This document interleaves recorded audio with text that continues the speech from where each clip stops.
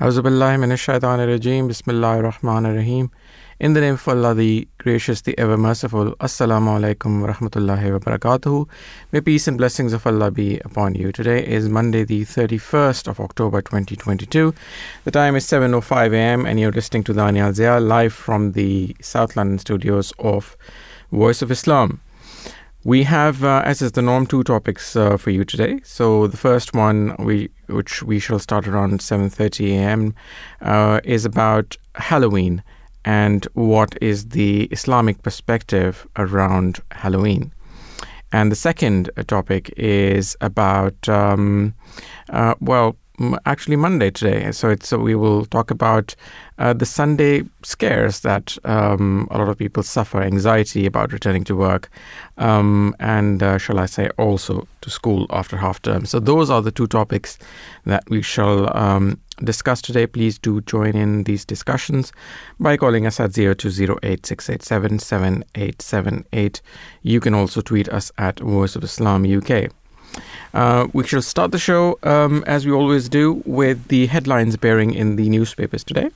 So the fire attack at a migrant centre in Dover is featured in several of Monday's papers. The Mail says witnesses described seeing a laughing man target the facility with 3 incendiary devices. It comes amid fears over the number of migrants that have crossed the channel to the UK this year. The paper reports it also says concerns are growing over the conditions at a second asylum processing site in Kent. Home Secretary Suella Braverman's plans to relieve overcrowding at the asylum processing centre in Kent lead the Telegraph. Overcrowding at the site worsened on Sundays. Hundreds of migrants were transferred there after the centre in Dover came under attack, the paper reports. It says the Home Office is drawing up proposals for spot booking rooms rather than reserving entire hotels as part of the measures. The Express also looks at the fire attack on the Dover Migrant Centre. The paper reports that 2 were hurt when the devices exploded. The bomb squad deactivated one device found in the attacker's car in a petrol station. It says elsewhere, the paper warns, food prices could rise again after Putin abandoned the internationally brokered grain deal with Ukraine. The Guardian says ministers accused of creating Wild West conditions in matters of national security by the increased use of personal emails and phones to conduct confidential business. The paper's main image is of a man paying tribute at a memorial in Itaewon to those who were killed in a crash there in South Korea over the weekend. The paper also reports a new round of cuts at the BBC could drastically reduce local radio programming in England. And the Eye reports Mr. Sunak is prepared to U-turn on his decision not to attend the COP27 climate conference after the backlash from his own party. The paper also says the attack on the migrant centre in Dover happened as Miss Braverman faces calls to quit over the conditions at the Kent site. The NHS is the main story on Mirror, where it says NHS is facing its worst winter on record as doctors fear a mix in COVID and flu cases will spark a crisis. And finally, the Financial Times says Russian President Vladimir Putin's decision to ditch the deal that allows Ukraine to export grain from its Black Sea ports will lead to another jump in global food prices. Experts warn it will have catastrophic consequences for poorer nations, the paper reports. So those are the headlines appearing in the newspapers today. We shall now take a quick break, and when we come back, we will stay with the headlines before we move on to the topics of the day. The first of which is about Halloween and the Islamic perspective on that. So do stay tuned. Thank you. Allah, Allah.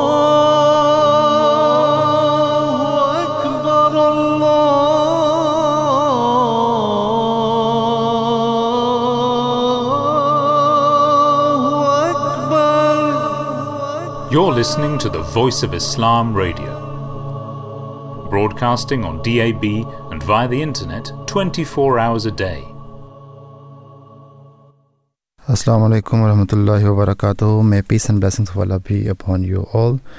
You are listening to Voice of Islam Welcome back. Before that, you were listening to the headlines of the early week. Now we will present an article, a piece of article by Tara John. This article is about the presidential election of Brazil. So Brazil's Bolsonaro loses bid for second term in fiercely contested presidential vote. So the article goes by like this, that Luiz Inácio Lula da Silva is set to become the next president of Brazil after defeating his right-wing rival, incumbent Jair Bolsonaro, by a razor-thin margin in a fiercely contested runoff election. The leftist former leader, widely known as Lula, received more than 60 million votes, the most in Brazilian history, breaking his own record from 2006. But despite the huge turnout from his supporters, his victory was by a narrow margin, according to Brazil's electoral authority. Lula da Silva won 50.90% of the vote, and Bolsonaro received 49.10%, denying him a second term. Lula supporters thronged Sao Paulo Avenida Paulista on Sunday evening after polls closed. The mood was celebratory even before the results were called, with people setting off flares when he was declared winner by the country's election authority. Many had tears in their eyes, telling CNN that they were hopeful for the country, which has been struggling with high inflation, limited growth and rising poverty. But others on Avenida Paulista expressed fears. Lula da Silva's razor-thin margin has raised concerns that Bolsonaro will not accept defeat, having repeatedly claimed that Brazil's electronic ballot system is susceptible to fraud. The entirely unfounded allegation has drawn comparisons to the fall election claims of the former U.S. President Donald Trump. Hours after the results were announced, Bolsonaro had yet to concede defeat or make any public statement. Meanwhile, videos on social media showed his supporters had blocked highways in 2 states to protest against Lula da Silva's victory. They said, "We will only leave once the army takes over the country," one unidentified Bolsonaro supporter said in a video taken in the southern state of Santa Catarina. Speaking to supporters on Sunday evening, Lula da Silva thanked all Brazilians, that the people who voted for me, the people who voted for the opponent, who went to the polls, who consented to fulfill their civilizing commitment of citizenship, I want to congratulate you, he said, reported CNN Brazil. And above all, I want to congratulate the people who voted for me, because I consider myself a citizen who had a process of resurrection in Brazilian politics, because they tried to bury me alive, and I am here, he added. Lula da Silva and Bolsonaro had previously gone head-to-head in a first round of voting on October 2nd, but neither gained more than half of the votes, forcing Sunday's run-off vote, which became a referendum on 2 starkly different visions for Brazil.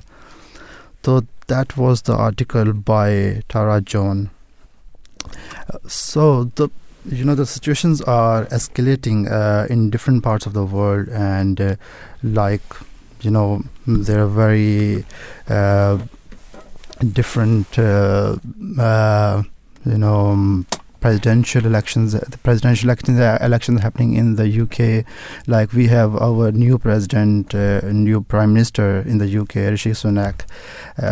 Likewise, many other elections are happening in the world, like in Brazil, as I have read the article before you. Yeah, I think, and that is really, I think the fact that left-wing party has gained power in Brazil is really, really good news, I think. I don't know whether that's too early to say whether that's a trend. I would be a little skeptical about that, but it's certainly good news insofar as the tendency to elect right-wing leaders that we've seen in many countries around the world, including in Europe. And let's hope this is beginning of a reversal of what we've seen in terms of rising of the far right. But yes, certainly, Lula coming back is, I think, good news for Brazil, I would say, and also for the world in general, because he's known to be a leftist leader, and Bolsonaro's many of his policies were very divisive as well. So that's really, really good news. In other news, what I wanted to talk about today was something around NHS, where the Guardian reports that NHS is yet to see a single penny from the 500 million emergency fund that was actually promised to NHS. So this is carried by The Guardian, written by Andrew Gregory, the health editor of The Guardian. And the article says that the hospitals and care homes have not received a single penny of this 500 million emergency fund, which was promised by the government to prevent the NHS becoming overwhelmed this winter. So the ministers announced they were injecting cash into the health and social care system. That was last month, to help get thousands of medically fit patients out of hospital into either their own home or care home as soon as possible, in an effort to better prepare the NHS for the coming months.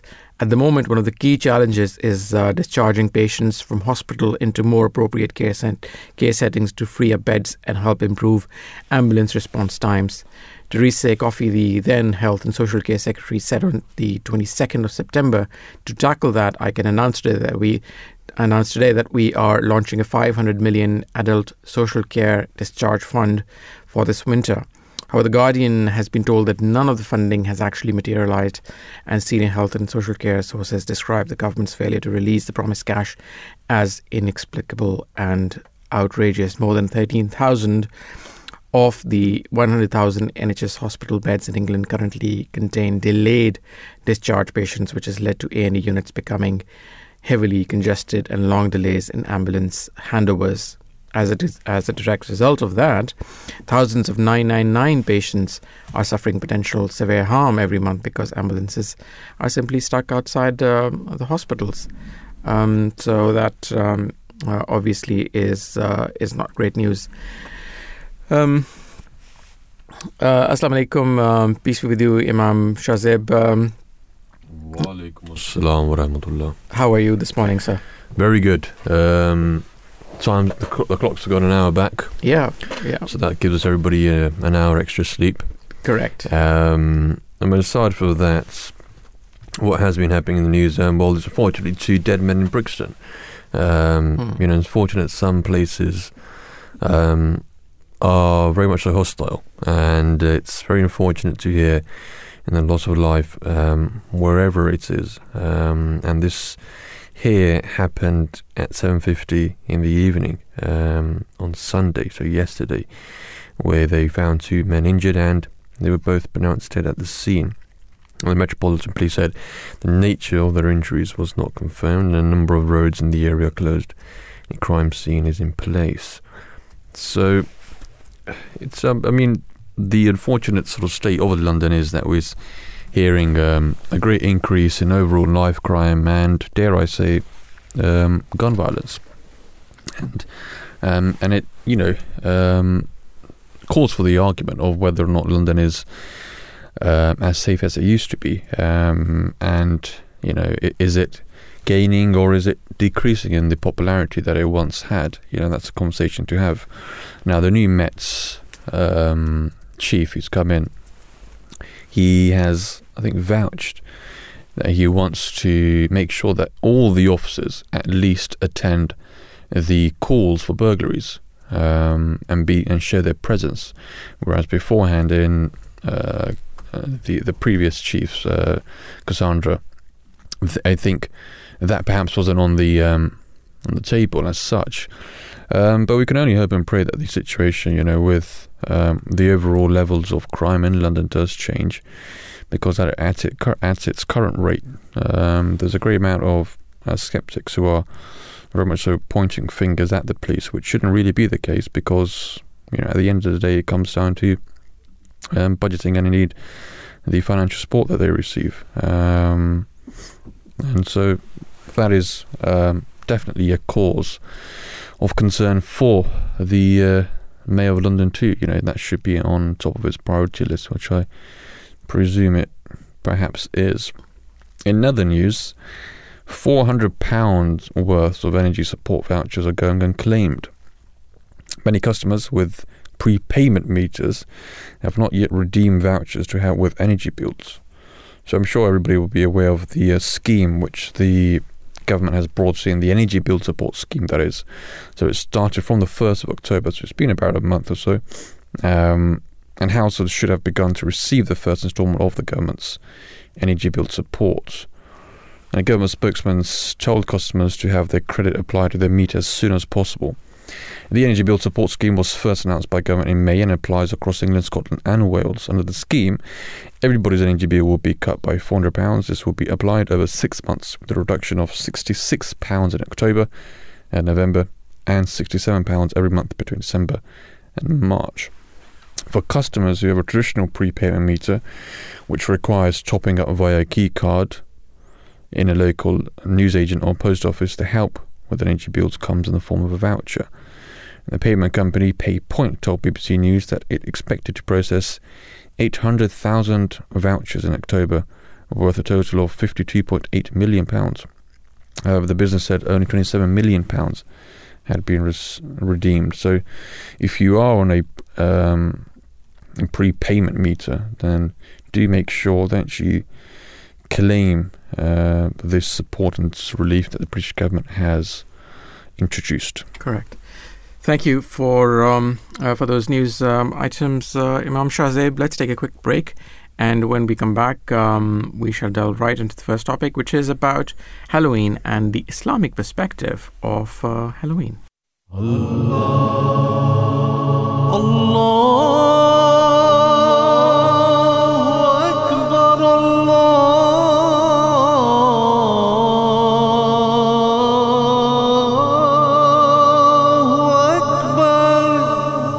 You're listening to the Voice of Islam Radio, broadcasting on DAB and via the internet 24 hours a day.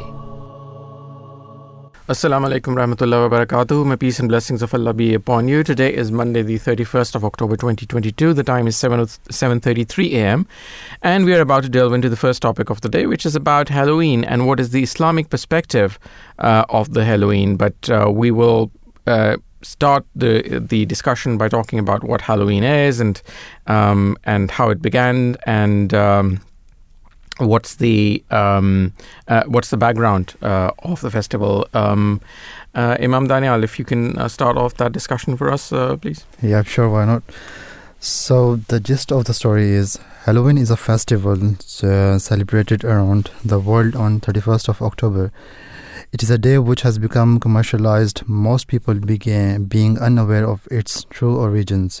Instead, most associate Halloween with only pumpkins, scary costumes, bonfires, and trick-or-treating. Halloween is a reality and history of a darker side of festivities, linked to sorcery, spiritism, and occultist rituals.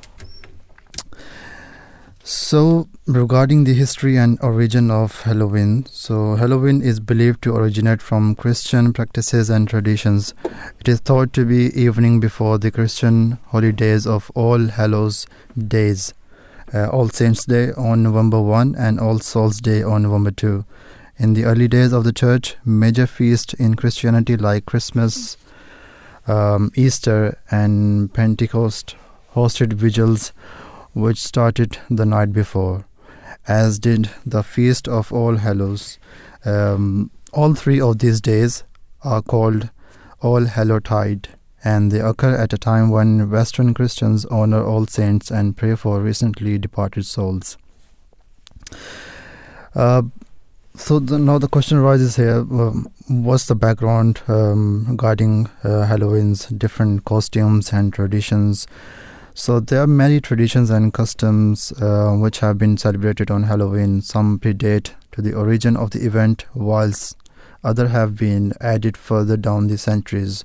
For example, like carving Halloween jack-o'-lanterns. This tradition originated in Ireland, where people initially used turnips instead of pumpkins.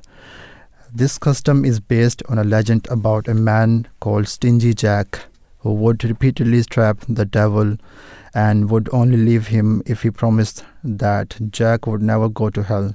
After his death, Jack realized that heaven did not require his soul, and therefore he was left to wander the earth as a ghost forever. In addition, the devil is reported to have given Jack a lump of burning coal, and so that he could light his way, and eventually people started carving scary faces on objects in an attempt to protect themselves from the evil spirits. Right. Let's bring in Dr. Michael Carter into the discussion. Dr. Carter is a senior properties historian at English Heritage. Michael's main interests are especially focused on monastic art and architecture, and he has a PhD in art and architecture as well. Assalamu alaikum, peace with you. A very warm welcome to The Breakfast Show. Good morning, nice to speak to you. Likewise. So Dr. Carter, can you give us a brief introduction? You would have heard we tried to to give a brief introduction about Halloween, but can you start off with the English Heritage and how that began? Well, English Heritage is a charity responsible for the care of about 400 historic sites which have been vested into the care of the English state. Mm-hmm. And we've existed in various forms since around about 1917, and we became an independent charity just a few years ago. But sites in the care of English Heritage include Stonehenge, Dover Castle, some of the great ruined monasteries of medieval England, such as Rievaulx, and we have sites dotted all around the country, and it's a membership-based organisation. I think for a little over £50 a year, you get free access to all the sites. And we care for the sites, making sure they don't fall down. Ruins are very, very expensive things to maintain, you might be surprised to learn. But we also interpret them for the visiting public as well. And that involves making up-to-date, rigorous, university-based scholarly research accessible for the visiting public. I have been a member of English Heritage sites, or have been a member of the program that you guys offer. Yeah, and I have to say that it's I'd highly recommend it to anybody who's listening. It's you guys do a great job of maintaining all the properties, and it's a fabulous membership. It's really, really good value for money, and it's a really good day out over a weekend to any of the sites that you have. So awesome work there. Thank you very much. Moving to the subject that we are talking about today, which is Halloween. What do you think is the origin of the word Halloween? Well, the origin of the word is All Hallows Eve, which is the day, or the night more specifically, before All Saints' Day, which is tomorrow, one of the holiest days in the Christian calendar, specifically the Christian calendar in the Roman Catholic tradition, and also to some extent the Anglican tradition as well. But the actual festivities on Halloween, why is it marked, and why does it have its supernatural associations? Well, that's a bit of a conundrum, and some scholars would argue that it's because there was an ancient Celtic. So we're going back to the midst of time before recorded history in the British Isles, before the arrival of the Romans, and certainly before the Christianization of the British Isles, that there was a festival around that time called Samhain, which marked, some people would argue, the end of summer, the beginning of winter. That it was marked by feasting and storytelling, and also that there was some sense that the boundaries between this world and the next were weakened and allowing ghosts and goblins to wander the earth. Now, there's some evidence that they may well have been a major festival around this time, but it all comes from much later sources. It comes from written sources after especially the Christianization of Ireland. So we have to be hesitant what we say. It does seem likely there was a festival here. But then the sort of associations of Halloween have been a major event. It come from its name, of course, All Hallows Eve. The two great Christian feasts of the dead. All Saints' Day has been celebrated on the 1st of November since around about the year 800, and then the day after, the 2nd of November, is All Souls' Day, and that becomes a major festival in around about the year 1000, and that's when medieval Christians and Roman Catholics to this day pray for souls in purgatory, that their stays in purgatorial pain will be eased, and that they will find eternal rest in heaven. And it certainly was. Both of those were major feasts in the Christian calendar, and were also marked with a great religious solemnity, but also to some extent with some celebrations as well. Now, I was very interested to hear just before I came on about Ireland, and there were certainly traditions at Halloween tide that we recognise today, and it certainly does have strong supernatural associations. And Dr. Carter, just on that point of the traditions, what are the typical customs and traditions of Halloween? Right, well, traditional customs of Halloween, a lot of the things we are familiar with today, which it's impossible to avoid now just driving through the typical English suburban street, of houses decked with images of ghouls and goblins and cobwebs and just generally things to give you a pleasing terror, and also the carved pumpkins, and then also the people going door to door trick-or-treating. Well, these are often all condemned as being, this terrible modern American fads, these American innovations, and the modern incarnation of Halloween is very, very Americanized. But so many of them do have very, very old precursors in British traditions. A lot of them come from Ireland and Scotland, and a little bit from the West Country in England.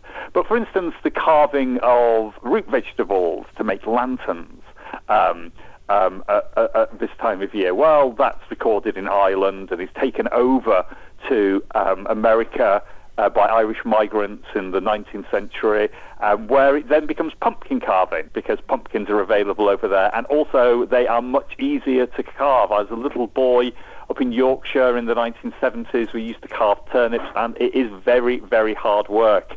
And despite my best intentions of doing them myself, it was normally my poor mother who ended up having to do them, and she did a very good, scary lantern, I can tell you. But also the dressing up, or what would be called guising. That was a very strong traditions of that in Ireland, in Scotland, and parts of northern England. And this is long before the Americanization of Halloween, back in the early 1970s. And we would dress up as ghosts, as wrapped in chains on Halloween night, and we would go door to door, knocking on people's door. It wasn't like demanding sweets with menaces to an extent what Halloween is now. It was kind of like to give our neighbours a bit of a fright. And that's because Halloween was also associated with what nerds like me call licensed misrule. Basically, you can be a little bit naughty and get away with it, get an indulgent smirk from the neighbours, or at the very worst, a kind of half-serious telling off. The distribution of sweet things, of little treats at Halloween, also has very, very long traditions on these. This is one tradition we know of going back to the Middle Ages, when people would go door to door. The poor of the parish would go door to door, knocking on doors, and they would be given something, little treats, little cakes called soul cakes. And in return for the distribution of this charity, you would pray for the deceased members of the household who had distributed the charity. And that tradition persisted until, I think into the 20th century in some parts of England, although it was shorn of its Catholic and overtly religious overtones. So there are deep, deep traditions associated with Halloween. They've become, well, like so many things, they've become very, very secularized. They've become very, to an extent, very Americanized and very, very focused upon children, as are so many English and or more generally European calendar festivals now. Now, it's interesting about, as well, about the Halloween associations with ghosts and things like that, and medieval ghosts are a very, very interesting phenomenon in Catholic tradition. That they could be scary, medieval ghost stories would tell people who've been very, very shocked at the appearance of a spirit returning from purgatory, returning from the other world. But they come from this intermediate state of purgatory where they're being purged of their sins before they can go to heaven. And they've returned because they want prayers of intercession or the saying of masses, the celebration of church services. So their passage through purgatory can be hastened. So these ghosts have a very specific role in medieval Christian belief about the salvation of souls, and people who recorded most of the ghost stories that survived from the Middle Ages were monks, and the whole purpose of monasteries was underpinned by the saying of prayers for the salvation of souls in purgatory. Oh, very interesting, Dr. Carter. And you sounded like quite a naughty child, I must say. Actually, no, honestly, I think I should have been a little bit naughtier, to be honest. But no, it was also, as I said, slightly lighter. We'd knock on the door of a neighbour, and then we'd run away and make a ghostly noise as we went away. It was a well-established tradition. At the bits of Yorkshire that I come from, it was called Mischief Night. And then that got, it was originally around Halloween tide, and then it gets moved to the 4th of November, which is the night before bonfire night. And so, it's the whole, this kind of, the darkening of the season has long been associated with basically having a bit of fun and also, like, the pleasing terrors of telling ghost stories and scaring one another witless. No, certainly. Dr. Carter, in your experience, how has the English celebration of Halloween changed over time? Well, when I was even in my lifetime, it has gone from being a rather small and niche celebration. It was no big deal, really, when I was a kid. It was, and the fact that we celebrated at all was residual celebrations of it in Northern England, and also because of my Irish heritage. Halloween was long a much bigger celebration in Ireland, and that's one of the reasons why it becomes so important in America. It's Irish migration to America, and then it's important back to here due to American culture. But the big celebration at this time of year used to be Guy Fawkes Night, or Bonfire Night, on the 5th of November, commemorating the attempt to blow up Parliament in 1605 by Guy Fawkes and his fellow plotters. And it was originally conceived as being a very, very anti-Catholic festival and an assertion of the identity of Protestant England, a very fierce Protestant identity as well, and had explicitly anti-Catholic overtones until well into the 19th, if not the 20th century. So to an extent, I think Halloween is to some extent supplanting Guy Fawkes Night as being the major calendar festival at this time of the year. And Guy Fawkes Night, obviously with the bonfires, burning of the fires and the letting off of fireworks and things like that, it still does happen. But it's now competing with Halloween. Halloween has become a much bigger deal. And to an extent, that's largely happened since the turn of the millennium as well. It's the it is a very, very Americanized festival. And as well as being a children's festival, it's very much a festival of young adults now as well. I was in Bristol at the weekend, and while sat on top of a bus, glanced down and saw this enormous queue outside a shop, and it was young adults queuing to purchase or to hire their Halloween costumes. Wow. That is certainly a change in times, you must say. And just lastly, Dr. Carter, what is the most popular English heritage event for children? Well, we have as well as doing all the very nerdy stuff that I do. We always have children-focused activities at our sites. And there was a kind of various of our sites over the last few weeks, the run-up to Halloween. We've had sort of trick-or-treat focused events of finding things, going around the site. And it's all about learning and having fun at the same time. And I think that's a winning combination. You're much more likely to retain some information if you're enjoying it, and what better way to enjoy history than to have a bit of fun and learn about history whilst you're having a bit of fun at the same time. Fantastic. Well, Dr. Michael Carter, thank you so much for being on this morning. It's been an absolute pleasure speaking with you, and hopefully we can hear from you very soon in the future. Okay, I hope so too. It's been a real pleasure to speak to you. Thank you so much. Dr. Michael Carter, Senior Properties Historian at the English Heritage. Right. I think let's take a quick break now and continue this discussion on Halloween after the break, and maybe talk about it from the Islamic perspective as well. So a lot more coming up right after this break. Allahu Akbar,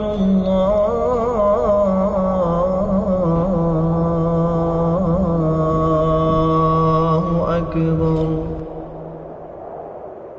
Allahu Akbar,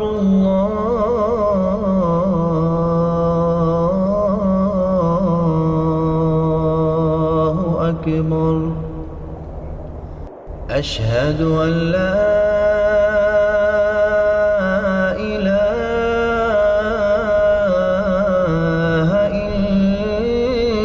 إلا الله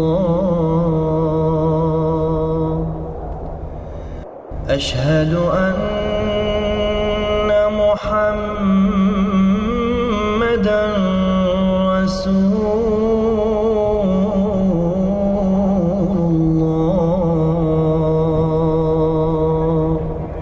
You're listening to the Voice of Islam Radio.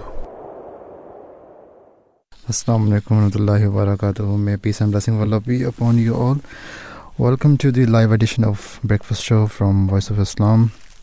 So, as we were discussing about in our first segment about Halloween and its customs and traditions, so now we will go through some psychological impacts of celebrating Halloween.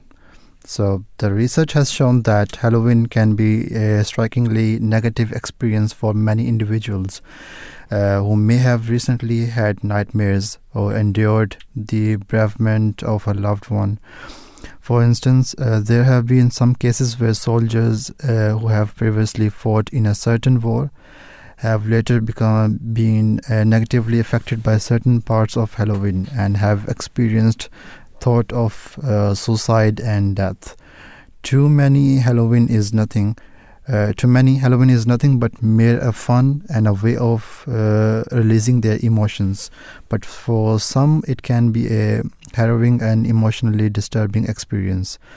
Some of the ways Halloween may negatively affect someone, like people who may have suffered various traumatic incidents before may find it hard to cope with the reality of seeing skeletons and ghosts straddling on the streets. It may trigger some negative emotions for some people. Like sometimes certain events or songs can trigger extremely negative emotions. As the individual may recollect something from their childhood which may be associated with the event or song.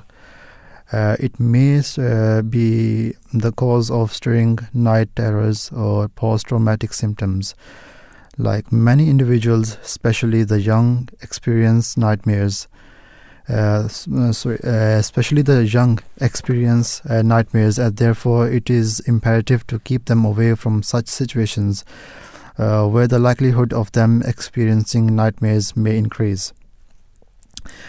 Not only are the individuals more susceptible to psychological issues on Halloween, but it is also recorded that on Halloween, crime levels also tend to escalate as individuals begin destroying property.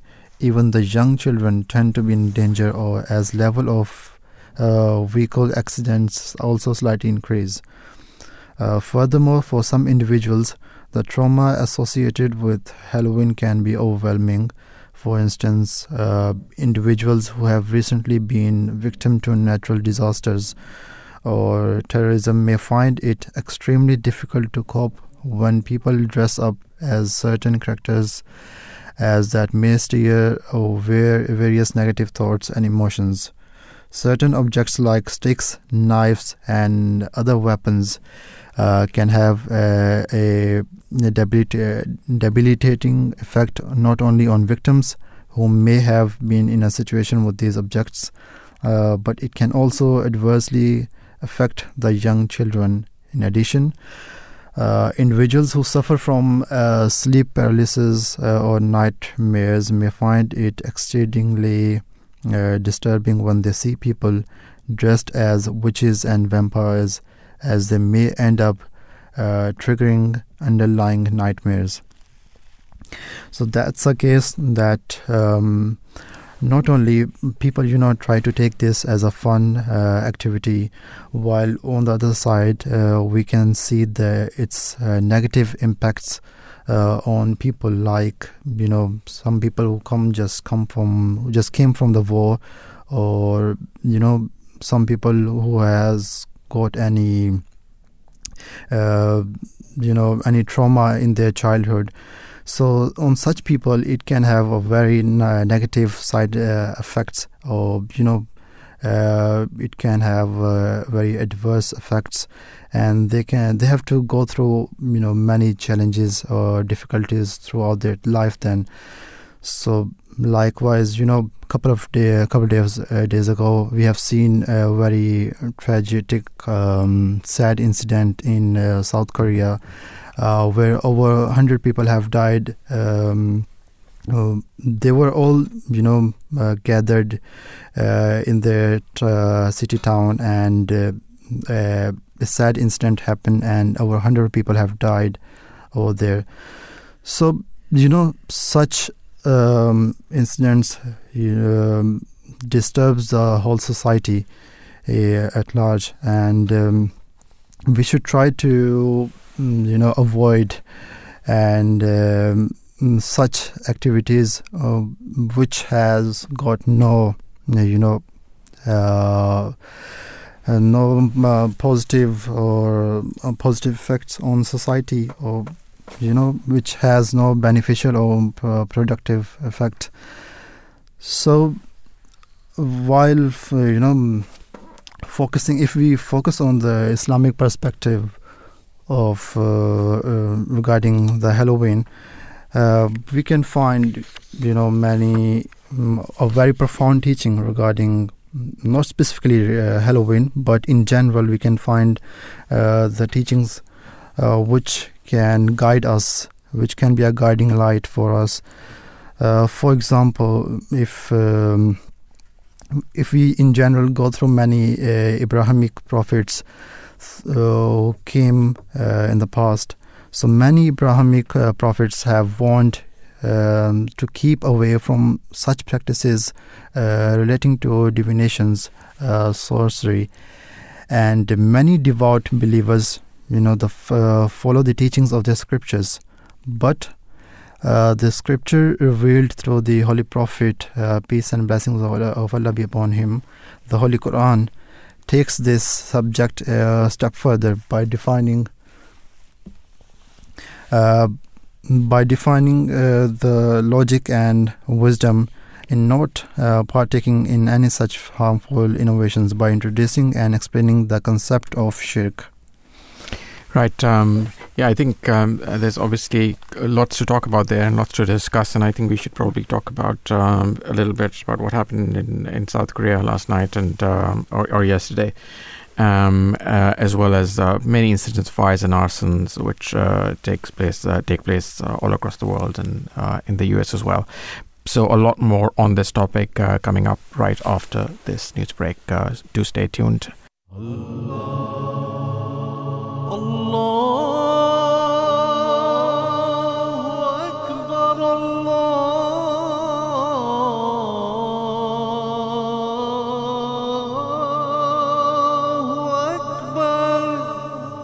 You're listening to the Voice of Islam Radio, broadcasting on DAB and via the internet 24 hours a day.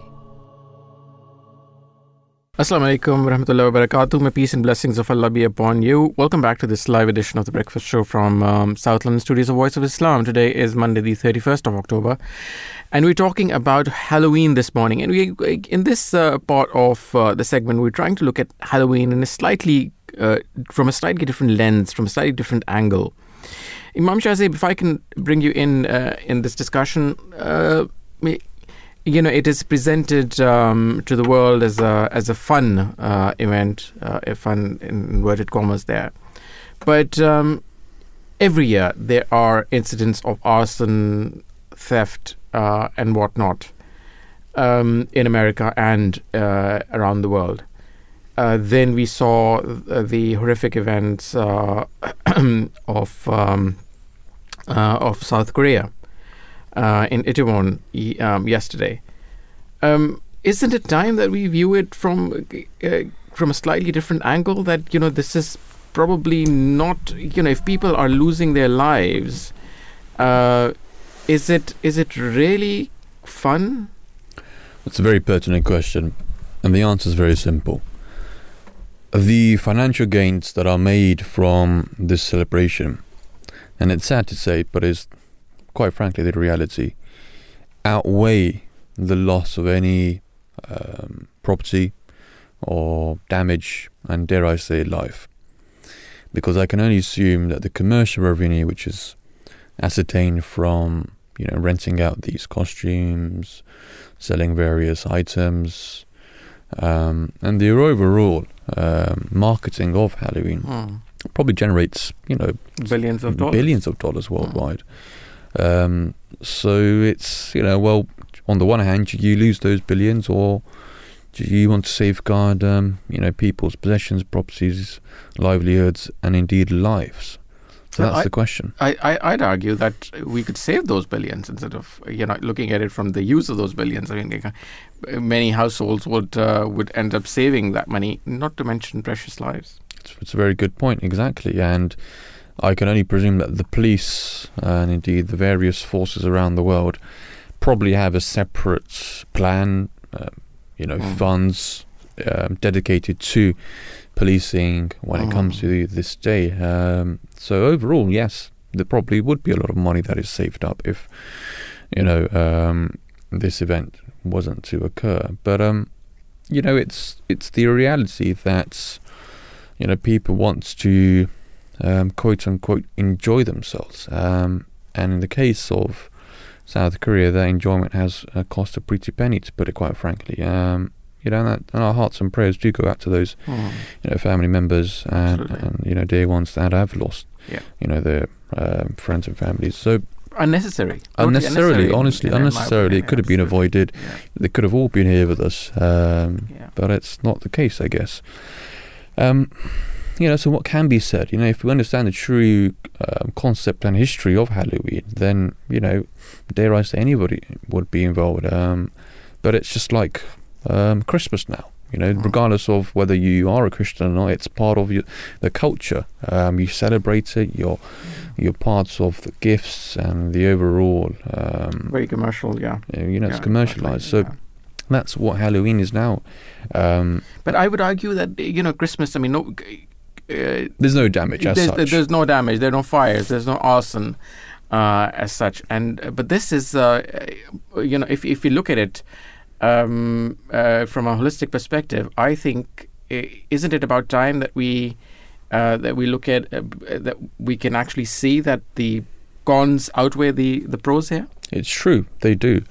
But it goes back to the same point, really. The question of absolutely eradicating Halloween, to those big companies who market Halloween, will certainly have a bigger voice than ours because of the amount of revenue which is generated. And regardless of how, the loss of possessions, the loss of life, and indeed the damage to various items and indeed households, those things people would say happen year on year, and will continue to happen, and people don't want to lose the opportunity to make billions, let's put it quite frankly.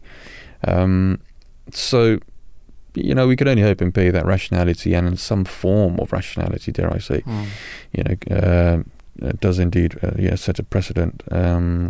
And this celebration is looked at from a more of a holistic point of view, exactly. More of a realist. Thank you very much for that, Imam Shahzeb, and let's close this this discussion on that. The next topic that we shall talk about is about the Sunday scares that a lot of people experience in terms of going back to work or to school, actually, on Monday. Today being Monday, I think it's a very pertinent question to ask. So let's talk about that right after this short break. Allahu Akbar,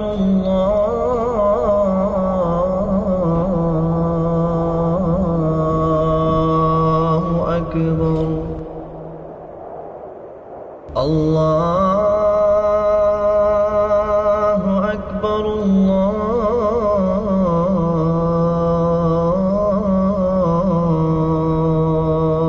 Allahu Akbar. أشهد أن لا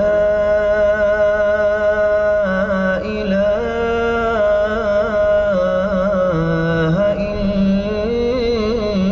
إلا الله أشهد أن محمدًا رسول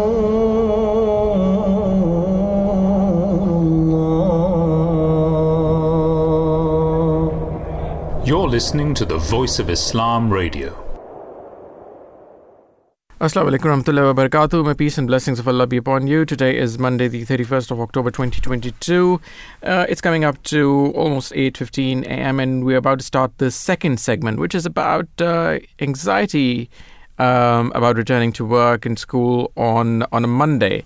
So the Sunday scares that regularly affect more than 2/3 of Britain who report work stress, lack of sleep, looming to-do lists as the primary cause of anxiety before the start of the working week. The worst affected are young adults, with 74% of those aged 18 to 24 experiencing what psychologists call heightened anticipatory anxiety as the weekend comes to a close.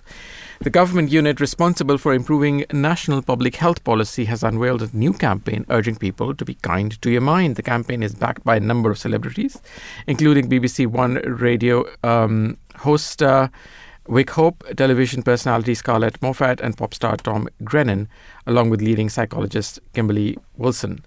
The Sunday scares are shown to peak just about after 5 p.m. on Sunday as thoughts turn to the week ahead, with Google searches around sadness spiking as many people look for help. According to Google Trends, searches for anxiety have increased 170% over the past decade. The new research commissioned by OHID found that overall 67% of Britons frequently experienced anxiety on a Sunday. To distract themselves, those aged 18 to 24 said they turned to social media. Those aged 25 to 32 were most likely to binge watch TV, and respondents aged 33 to 40 most likely to comfort eat.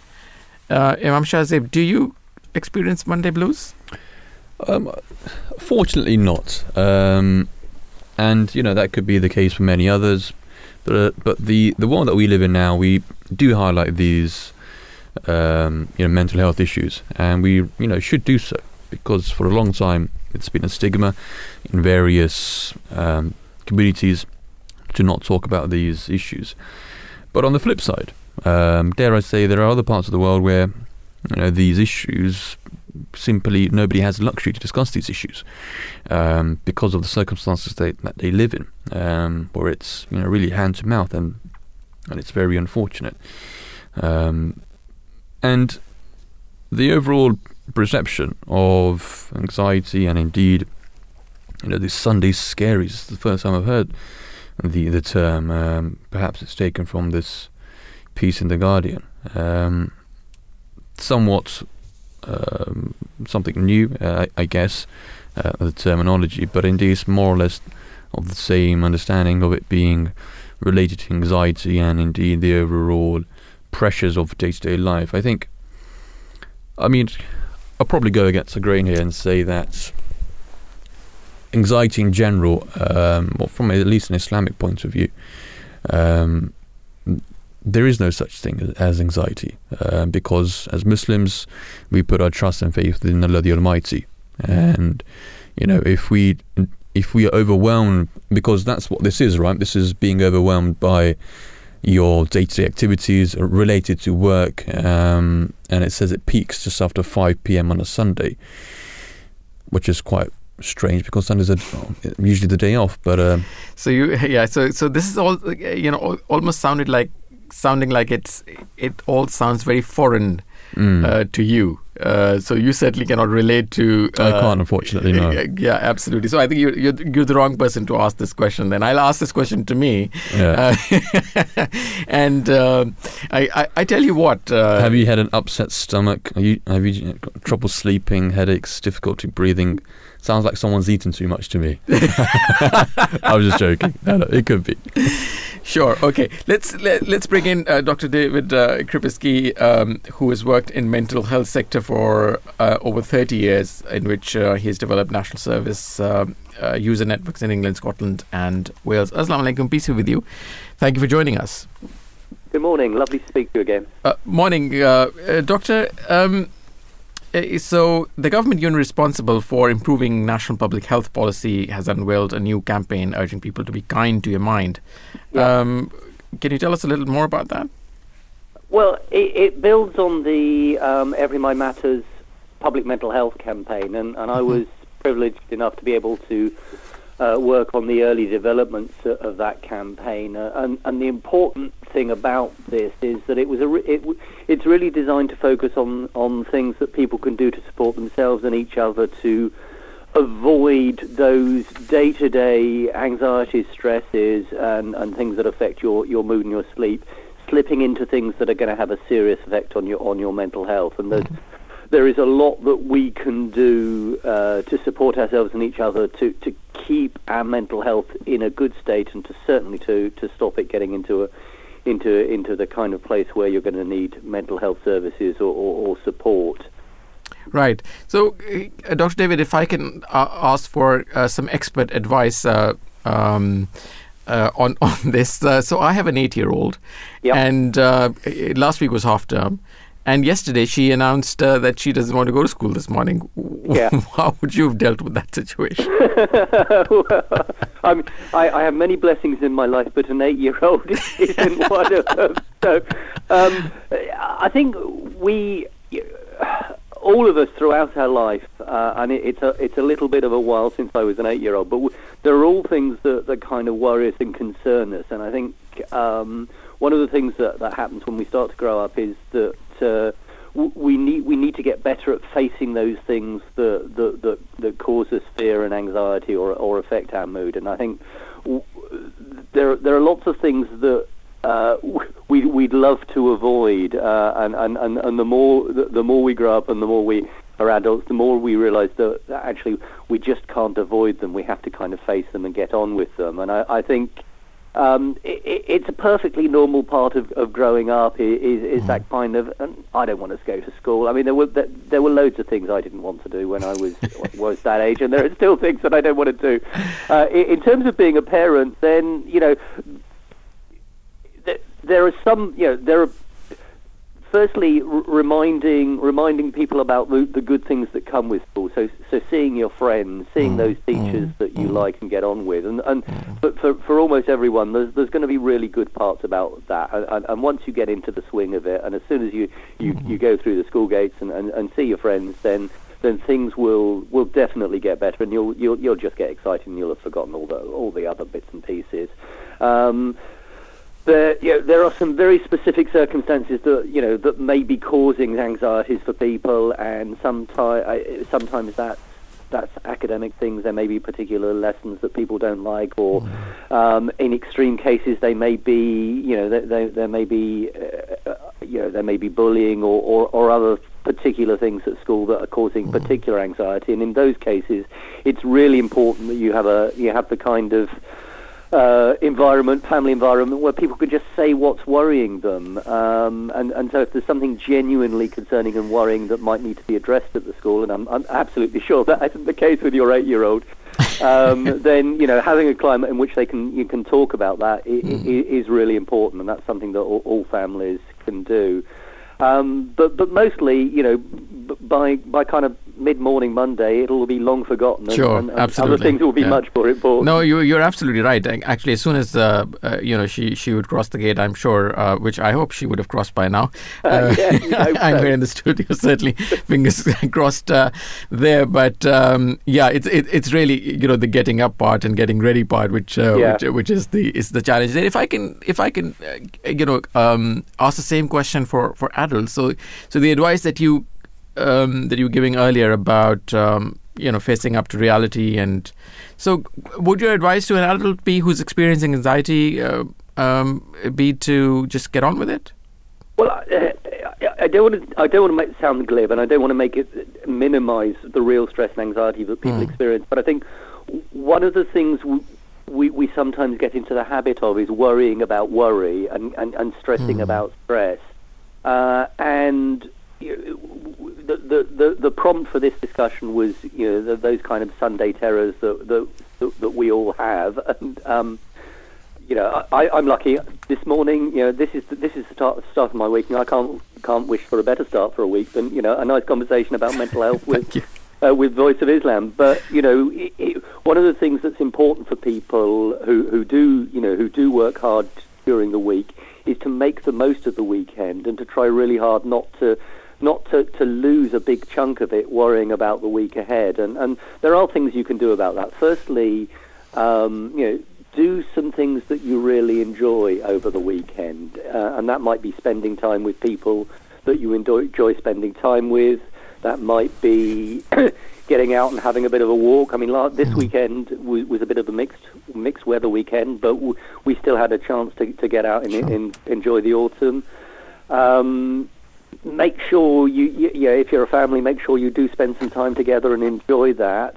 And try, if you have got a stressful week ahead of you, try and limit the amount of time you spend thinking about that. And it's not a bad thing to prepare for the week ahead, but don't let it become an obsession. Don't let it become the thing that drives your Sunday afternoon, evening. Just focus on, okay, these are the things that I need to think about.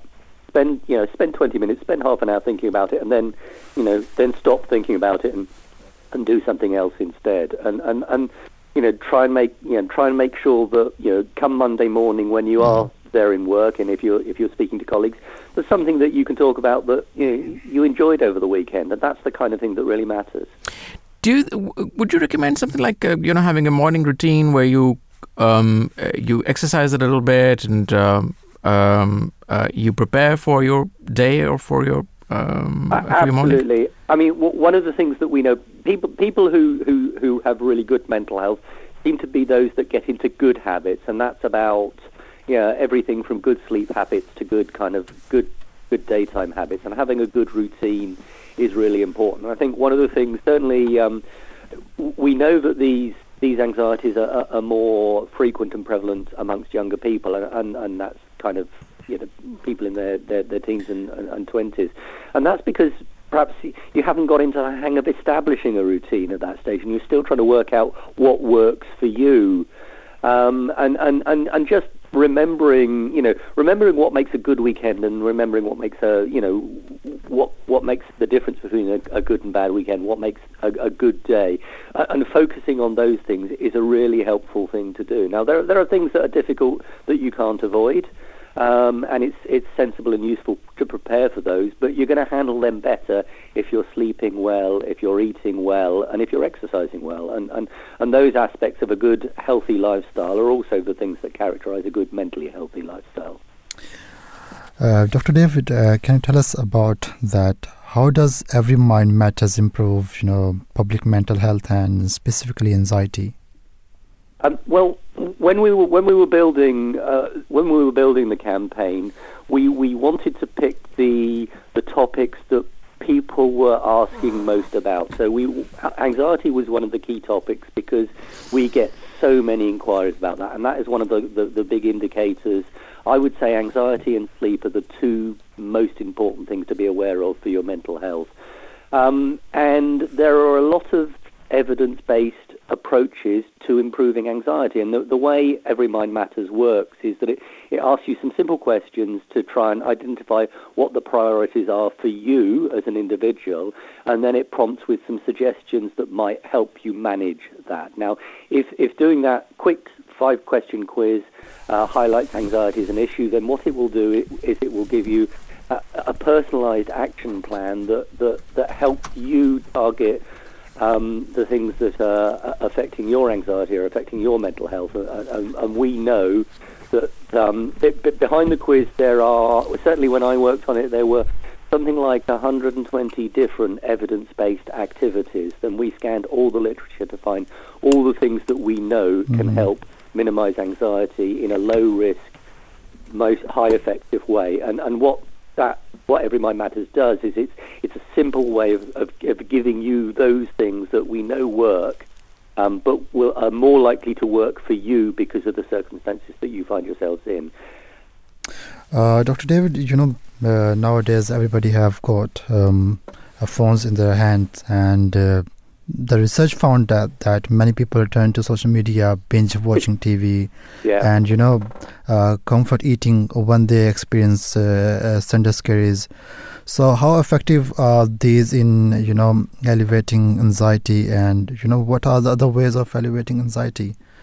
Well, I think there are things that we all tend to do that are unhealthy responses to stress and anxiety, and comfort eating is definitely one of them, and there are plenty of others. And I think the point about Every Mind Matters and the point about supporting family and friends who may be experiencing anxiety is to encourage on healthy responses to it rather than unhealthy responses. Now, we still don't really understand the impact of social media, and it's important not to demonize it, because lots of people find it a really good and supportive mechanism for supporting themselves and each other when mental health is difficult. But you don't want to over-rely on it, and you certainly don't want to believe everything you see on people's Instagrams, and you don't want to try and measure up your life against somebody's airbrushed perfect life.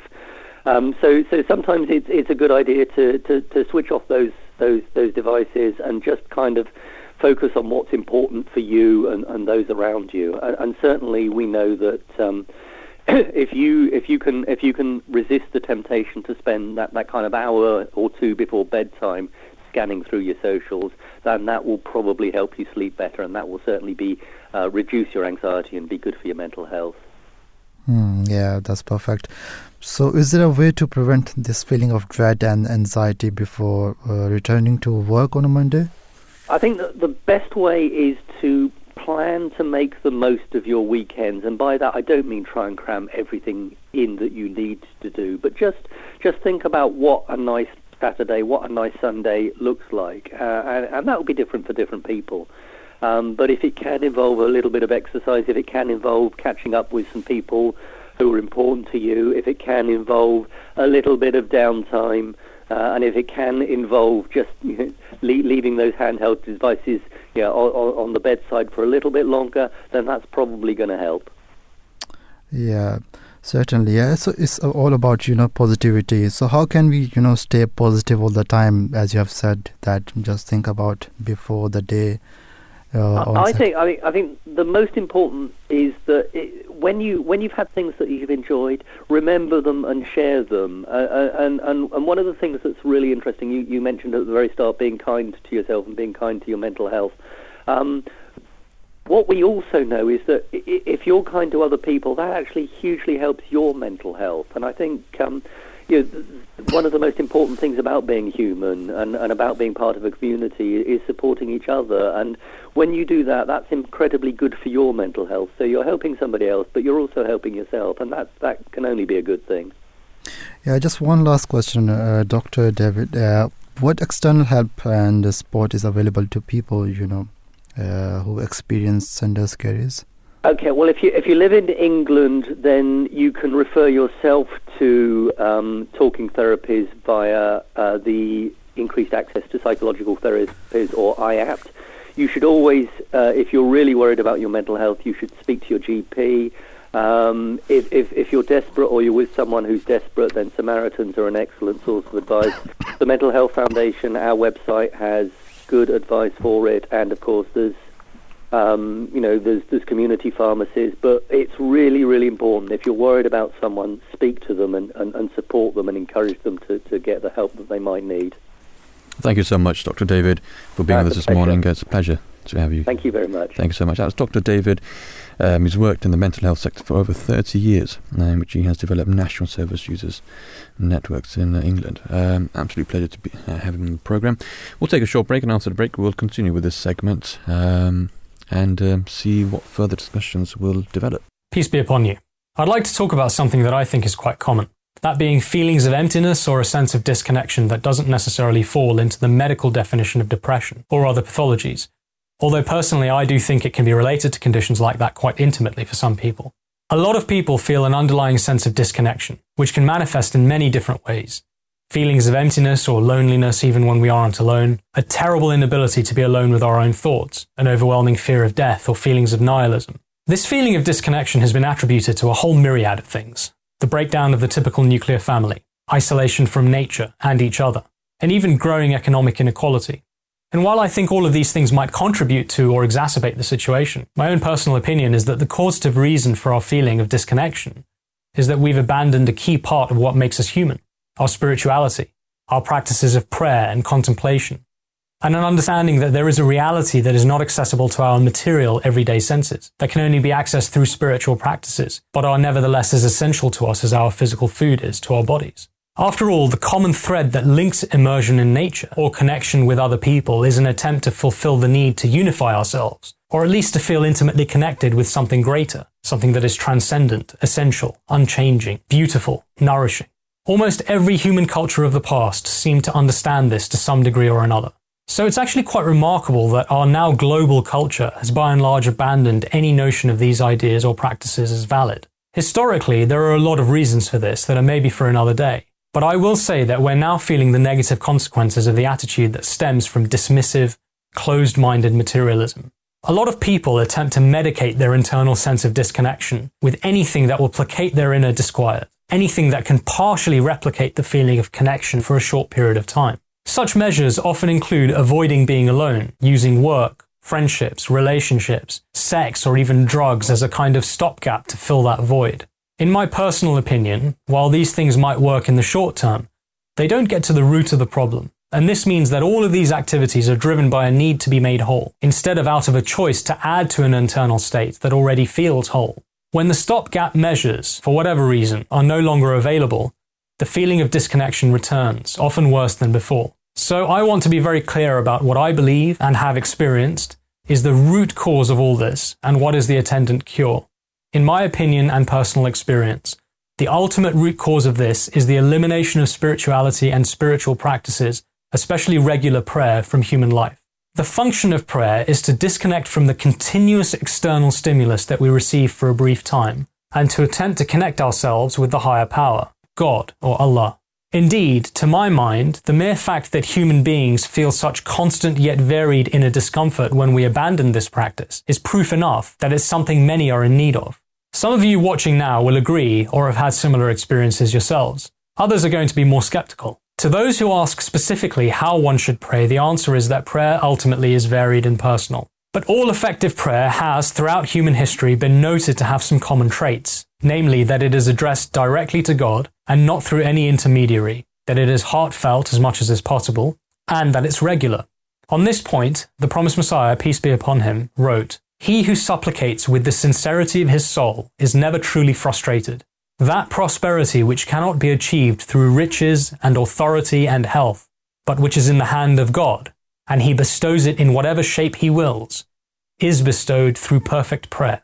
I'm personally confident that anyone, no matter their past, who engages in this practice persistently, say on a daily basis, even for a few minutes, and keeps an open heart and mind, will find that their internal state and their experience of living changes dramatically for the better. The feelings of disconnection and internal isolation that they may have felt previously morph into the opposite, feelings of peace, harmony, connectedness. To those who are skeptical, or those who are agnostic, I would simply remind them that a truly rational skeptic puts even those ideas and theories that they are most skeptical about to a deliberate and honest test, and that if the purported benefits of a practice are truly that extraordinary, then that at least is evidently worth trying. You may be pleasantly surprised as to what you experience and find. In summary, I'd like to leave you with a few Quranic verses that crystallize what I've spoken about. "And when my servants ask thee about me, say, I am near. I answer the prayer of the supplicant when he prays to me. So they should hearken to me and believe in me that they may follow the right way. Therefore remember me, and I will remember you, and be thankful to me, and do not be ungrateful to me, and seek help with patience and prayer. And this indeed is hard except for the humble in spirit. Aye, it is in the remembrance of Allah that hearts can find comfort. Peace be upon you." Assalamu alaikum warahmatullahi wabarakatuh. Welcome back to this live edition of The Breakfast Show, where we're talking about Monday morning anxieties. Let's go straight to our second guest for the segment, Mr. Dave Smithson, who is an operations director at Anxiety UK, which is the leading UK charity supporting people with anxiety, stress, and anxiety-based depression. Assalamu alaikum, peace with you. Thank you for joining us. Well, alaikum salam. Thank you for inviting me to join you this morning. Excellent. So, Mr. Smithson, why do Sunday scares affect so many people? Is there a specific cause? I think it's obviously related to either school or work, and often can be related to one of the causes of anxiety can be difficult interpersonal relationships. So there may be somebody in the workplace that the individual has a particular anxiety around their relationship with that person, and that could be a colleague, or it could be the line manager, or if it's in a university or school, it could be another pupil, another student, or a lecturer or teacher that they have a particularly difficult relationship with, and that creates that anxious feeling, that worry about where is that conflict going to come to the fore, and particularly at the start of the working week, it had maybe 48 hours of respite from that situation, and then all of a sudden it's looming again. It's there in front of them, and it's getting close to that time when they've got to go back in on the Monday morning to face that situation that's causing and creating that anxiety. Or it may be just be the level of work and the pressure of work that they're facing, and they know what's waiting for them when they get back to work on Monday morning. And Mr. Smithson, do you think some people are more likely to experience this type of anxiety than other people? With any kind of anxiety, it's difficult to know, how many people are going to experience it. We're seeing about 1 in 4, 1 in 5 people experiencing some form of anxiety at some stage in their life, and that can manifest itself in many ways. Whether it's that Monday morning anxiety, whether it's health anxiety, it's generalised anxiety, lots of different forms and types of anxiety. So it's difficult to say that some people are going to be particularly prone to that form of anxiety.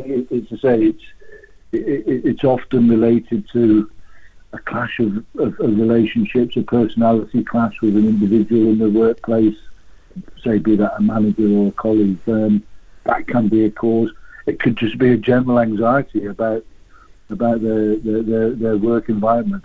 Lots of different causes, so it's hard to pinpoint exactly what makes somebody prone to it, if you know what I mean. And why is it so that the worst affected appear to be young adults aged between 18 and 24? Yeah, that was an interesting statistic that I noticed you guys have pulled out. I mean, I think maybe it's one of the things we're finding is people are more comfortable, and that younger generation are more comfortable in particular about talking about their mental health, about reporting episodes of anxiety. So I do think that there is a higher level of reporting in that age group than in older age groups. There's this whole stigma still associated with mental health, mental well-being, and I think that's a factor. But I do think as well, people of the younger generation are finding it more difficult to transition sometimes from school and university and college into the workplace, and maybe that may be a factor as well. So again, I think we need to do a little bit more of a detailed and in-depth study into it to understand exactly what the cause of that is. But I do think that there are some factors at play there that would highlight that, would make it seem that younger 18 to 24-year-old generation are experiencing more than those older than them, or certainly reporting it more. So, what are some of the methods that can sort of alleviate the symptoms of anxiety, and how can Sunday Scaries specifically be tackled? Yeah, there's lots of different types of treatment and ways that you can tackle your anxieties yourself. I mean, obviously, ultimately, if it's affecting you, the level of anxiety that you're living with is affecting your ability to function normally day to day, and you probably need to come see your doctor or GP, or possibly need some professional help, maybe some talking therapy. But at the other end of the scale, there are some simple self-help tools that you can turn to. You're just taking care of yourself, looking after yourself, being kind to yourself, understanding what anxiety is, understanding how it manifests and what causes it, can in itself sometimes help you manage it better if you know what's going on. Because sometimes people quite often will phone our helpline talking about their symptoms and saying, I don't know what this is, I don't understand what's happening. And when you explain it to them, they're, oh, right. So sometimes just understanding what the anxiety is, what's causing it, what's manifested, how it manifests itself, can be a help in itself. And then there's some simple tools, some simple distraction techniques, grounding techniques, breathing exercises that people can do. When you're starting to feel that anxiety rise inside your body, those kind of tools, those kind of self-help tools and exercises can help manage anxiety. They can help reduce the level of anxiety. So, for example, a breathing exercise, you're breathing shortly in through your nose, holding that breath and breathing out long through your mouth. So a shorter inhale than a longer exhale can help calm the nervous system. So the polyvagal nerves that actually activate anxiety can be calmed down by that breathing exercise. So there's lots of different tools and techniques that you can try to help manage and reduce the levels of anxiety that you are feeling. And then there's other things such as these days there's lots of apps available with different tools on that you can use to try and calm and relax yourself. So lots of different things that you can look at and try that may help reduce and manage their anxiety. Because ultimately what we want people to do, because anxiety can be a helpful emotion to experience. It can protect us sometimes from danger. If you think back to the fight or flight response, that is a natural reaction that we have when faced with danger. So what we need to do is manage that anxiety so that we're in control of it rather than the anxiety being in control of us. And a very pertinent point there. And just lastly, so Dave, can you tell us about some of the initiatives which Anxiety UK has started which will support those people that do suffer from anxiety? Sure. I mean, we talked about information just now and understanding it. So we've had lots of resources, booklets that you can download from our website, fact sheets about the different types of anxiety. These are all free to people to download. You can access talking therapy via ourselves. Our members get access to discounted therapy.